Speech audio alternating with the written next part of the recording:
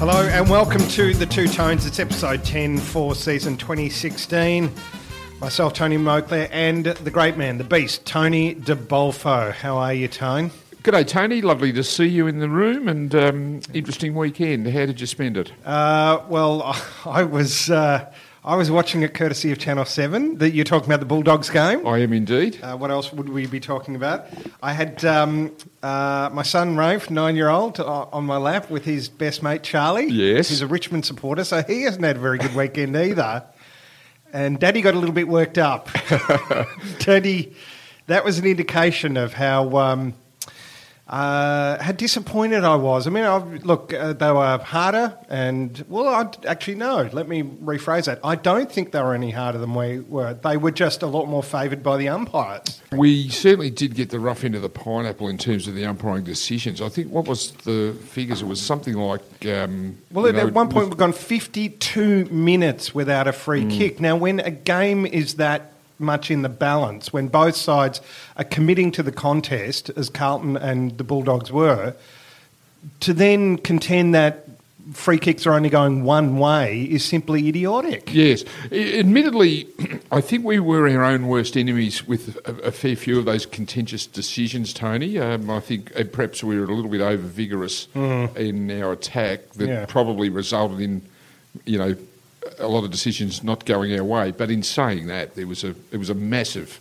discrepancy, wasn't it, between us and them in terms of the free kick count. There were some really poor free kicks that they got too. Was there a cat within striking distance of your boot, Tony? I hate to think. No, the neighbours next door are selling their house, and I think it has a lot to do with how I react when I watch the footy these days. That's all I'll say. In terms of debuts, though, Tone, it was fantastic. Before we get to what I think are going to be some glittering careers in the dark navy blue jumper, where did you see the match? I was actually officiating as Master of Ceremonies at the Carltonians lunch, Tony. Vince Locciano, the president, had asked me to do the honours. A little thing to come out of that was Phil Malin, the 81-82 Premiership wingman, was a guest of the Carltonians, and as fate would have it, his 60th birthday was coming up on the, I think, 4 days from the event. So Vince, in his wisdom, arranged for a cake to be presented to Phil at the end of the interview I conducted with him on stage in front of everyone in the house. Unfortunately, Phil had almost turned 61 before the cake actually arrived. So there was a horrible pause there for a period during the function, Tone. But was a former bluebird expected to pop out of the cake? Well, it was a minuscule cake, so unfortunately it wasn't. No, it didn't achieve that effect. However, it was a good function, and. We watched on with disappointment, I suppose, particularly that second quarter when the Bulldogs really lifted a notch, and unfortunately our players just weren't there for that crucial period of time. And you look at the first half, 9-4 to 2-3, the game was effectively over.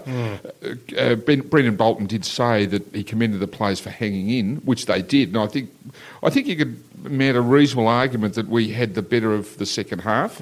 Of course, the damage was done, but as you mentioned earlier, there were some positives to come out of that contest, no doubt. Yeah, well, just before we get to those, 7 missed set shots at goal. I mean, that's going to kill you every day of the week in, week out. And I feel for the defenders, and the midfielders that are busting a gut to get the ball into that forward 50, only to have it come out again at the kickoff. It's we're talking senior league footy here, and it's unacceptable at this level, really.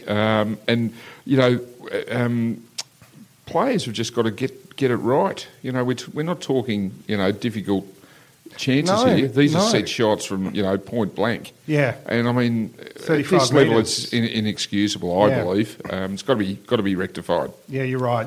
Turnovers obviously were lethal. Let's look at the debuts though. They were exciting. Sumner, what did you make of him, Tone? A lively little player and a hard nut too. And it seems to be a theme amongst the players that have come to this club from GWS. I think what those players as a collective have brought is a real mettle and resolve to the team.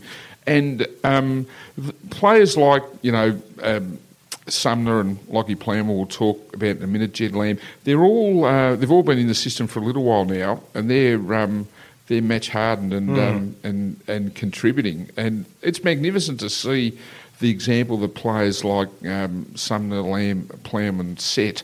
A favourite moment in that game for me, Tony, was when William Sumner took that terrific mark in the third quarter. Yeah. The world bearing down on him. He was taken out. And what was great about it was the way that the Carlton players went in to support their mate and fly the flag. Now, that's, to me, tells me that the team is playing for each other. And I loved seeing that. And all power to Liam Sumner for setting the example and for the players to rally around him in his time of need. It was very good to see. Yeah. And that was a great mark and a real lifter for the team. You know, he finished off with a goal, and that's exactly what you want from your players. You know, bodies on the line, caution to the wind, and just make the ball your object, and the rest will look after itself. Yeah, and a bit of a dust-up too, which is always fun. We love a dust-up, Tone. We love it. Yes. Now, you mentioned Lockie Plowman. Lockie Plowman. Now, Lockie Plowman, Mr. Versatility. I mean, Brendan Bolton threw Lockie Plowman straight onto Stringer straight away, and who had quite a game. No, Plowman kept Stringer pretty much under wraps, and then there was a period of time where he was thrown back onto Tom Boyd, the big tall forward for the Bulldogs. So what we see in Plowman is a capacity to take the small or the tall. And the other thing I like about Lockie Plowman's game was his capacity to run the lines. And straight up the middle. And he's looks to me like a really good rebounding defender that I think is going to play back half for a long, long time for the Carlton Football Club. And I do think, Tony, one of the other positives that come out of the game was the way that the backs are beginning to really gel, you know, and we talk about Jakob Wietering, of course, and how well he played and how well he's playing, and then throw in a Plowman into the mix. You got the wise head Simo at the back as well. Sam Doherty, outstanding. You're getting some good numbers there, and I think we're really seeing the future setup of the back six, beginning to materialise. What does that mean for our mate Jamo? Well, Jamo, he was, I suppose, tapped on the shoulder and told, to get back and find some form. I'm sure he's taken it like a man and will come back like the professional that he is. There's still obviously opportunity for Jamo to break back into that team. But I think it's good that, the message is sent to our experienced players that,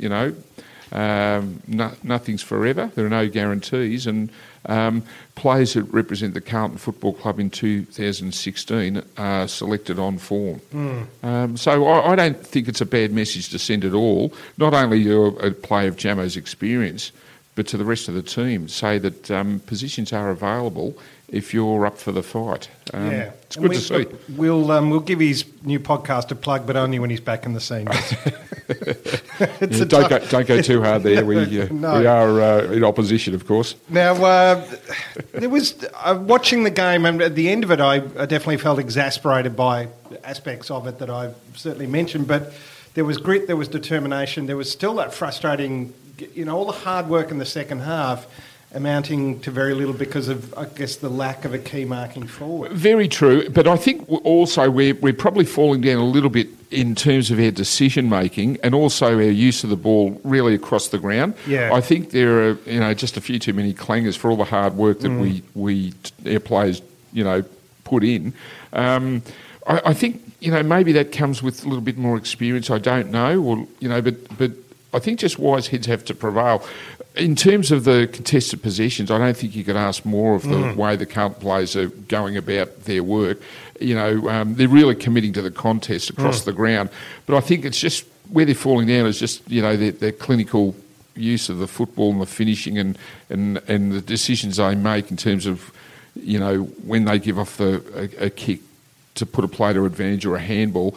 We're just lacking a little bit of poise and maybe composure there. So there's a lot I guess for Bolton to work with to try and get this element of Carlton's game right.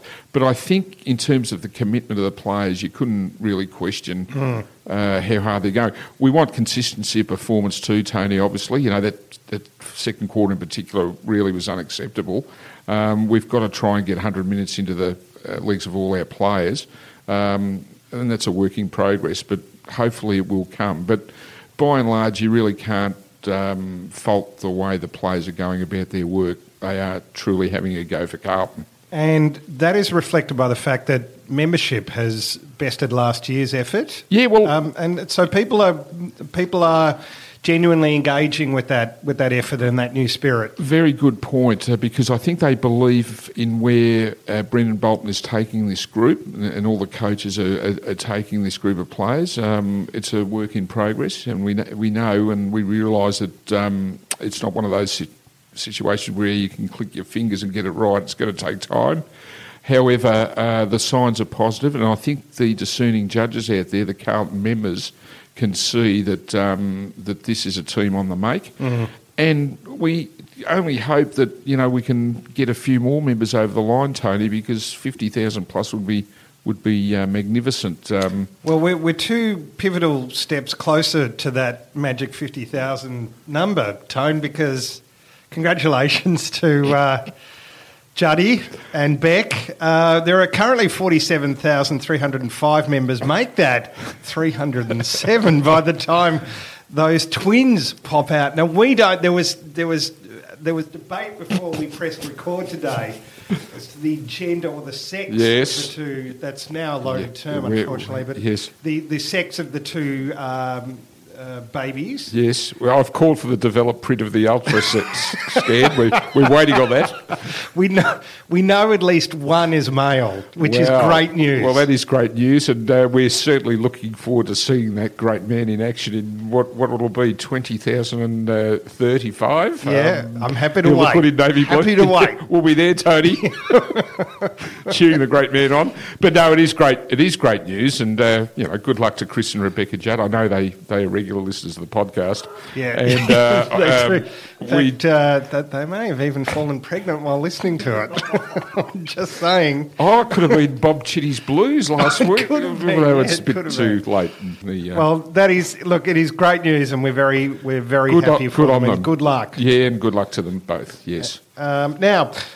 Speaking of Hall of Famers, or great players of the Carlton Football Club, there's a couple of new inductees, Tone, that we should talk about. Yes, very exciting to see that Scott Campriale, Mill Hanna, Jack Rowett and Ian Robertson have all been inducted into the Carlton Hall of Fame, or will soon be formally inducted into the Hall. A big night at the Athenaeum shortly. I had the great privilege of being on the selection committee, Tony, and there was a lot of deliberation, in finalising the names of these four great Carlton men. A number of meetings held over the journey to finalise this list, and I think it's fair to say that most of the listeners would be mindful of the contributions of Campriale, Hanna and Ian Robertson. Ian Robertson, a triple premiership player.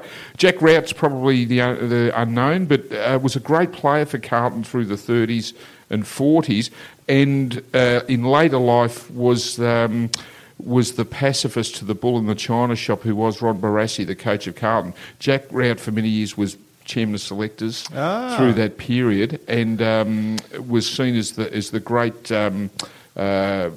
pacifist. Jack Rowett's son Johnny told me that Jack would have made a magnificent politician because he played the diplomat with aplomb, and he served as Carlton chairman of selectors effectively to the day he died. Wesloff had probably taken the mantle by then, but officially Jack Rowett until his death was Carlton's chairman of selectors, and was a great man behind the scenes, a man who was truly respected by people with whom he worked, and a most worthy inductee to the Carlton Hall. I would say the same of Mill Hanna. I'm thrilled to see him in there. God, he was such a great player to watch. Yeah, courageous, skillful. I've always kind of had a a soft spot for Millam. Yes, so I'm and very happy to see him great there. call, and a great Carlton story, a great multicultural story. It Born really in is. Lebanon. Yeah. Born in Lebanon. It's it's hard to fathom that a kid from that part of the world could come in and just take Australia on at their own game. And which he did, and a local boy too. He settled in Fitzroy. He runs the Brunswick, Fitz Cafe in Fitzroy. That's right. And was recruited to the club from a stone's throw from the ground. So all power to him. Campriale, of course, premiership player, should have been the Norwich Rising Star in his first year, 95. Tony, don't know how he never won that award. I think he was wearing the wrong jumper. Yes, probably was at the time. And, of course, in Adelaide's era of need, took over as coach with the sad demise of Philip Walsh. So all great Carlton men who, with the exception of Jack Rout, who died some years ago, we would expect would all be in the room when their names are confirmed as Carlton's inductees. Well, congratulations to all of them. And congratulations to you, Tone, for your fine work doing that. Oh, thank you very much. A labour of love, Tony, I assure you. Now, I believe there's one player being elevated to legend status. There will be one player elevated to legend status. On the night we will hear that name. I know just in the planning behind the scenes for this, I'm sure that this legend will be well received by the Carlton rank and file. And just being part of it, as I said, Tony, to hear fellow legends of the club talk about this man in such glowing terms, it really gives you a sense of how important this particular legend was to the machinations of Carlton in arguably its greatest glory era. So congratulations to Josh Bootsman. Oh, sorry, I've let the cat out of the bag there. Sorry, shouldn't have done that. No, we look forward to that on the night. When is that, Tone? The big night is at the Athenaeum on April 29th, Tony. Okay, April 29th. Great, gotcha. Now, we'll look ahead to round 5. Freo v Carlton. The club travel to Perth for this game. Bag's not sitting next to Grant Hackett on the plane. Tone, do you want to preview it? Well, Tony, I mean, it's interesting, isn't it? I mean, who would have thought from Adel, zip from 4? I know, this is extraordinary. I mean, it's hard to believe that, if they find themselves in this position. Pretty much took it up to North for, a fair proportion of the game last week. Fell away, I suppose, in the finish. But, look, Freo in Perth, I mean, it's a massive challenge for the Carlton travelling team. So that said, there's been some great victories out west, and like in the last 5 years or so, Carlton have given a good account of themselves. They have indeed, and as I perhaps alluded to earlier, Brendan Bolton has got this team playing a super attacking brand of footy. That they're taking the game on, and they're backing themselves. And I just think, on the big ground, that's what they have to do. It's all about quick ball movement. What we want to probably see a little bit more is the cleanness of possession, better decision making, and better finishing for goal. Yes. If we get that, then we're going to win games. And let's hope the first of them comes at Domain Stadium at the weekend. All right, that game, Sunday 24th of April at Domain Stadium, 2:15, that's Western Standard Time. Tone, we need to give our votes. Yes, you go first, Tone. All right. For me, Doherty, 3 votes. I thought he was magnificent. His rate of effort, his initiative, I just remember just watching him going, I'm just thrilled that he is at our club. Who else do I have here? And this may strike you as Phillips. His ongoing development, I'm finding. You like what you see? You like what you see? Yeah, a real competitor, isn't he? He is. He's definitely. So it's 2 votes for him, and I'm going 1 for Kerridge. I like how he goes about it. I like what he does. Very good call, Tony. Hard to disagree. When you think about the game, there were a lot of good contributors to Carlton. Haven't gone completely the same way as you. I've actually pitched for 3 defenders. Oh, yeah. So my 1 vote goes to Simo, Cade Simpson, played out of his weight division for 12 years and still going strong. 2 votes I gave to Lockie Plowman. I thought on debut, to be able to nullify Stringer and then to go back onto Boyd in his first game for the club, you couldn't ask more. And 3, I agree with you entirely on Sam Doherty. I thought he was heroic in the way that he stood firm for Carlton when it was under real siege. So 3 backs this week, Tony. Well done. I probably should give a special mention to Sumner. I thought, Sumner and Plowman exceptional on debut. Absolutely, fantastic. So absolutely. Well done to both of them. That is it from us. We will be back next week to dissect what hopefully is Carlton's first win of season 2016. We live in hope. Hear, hear.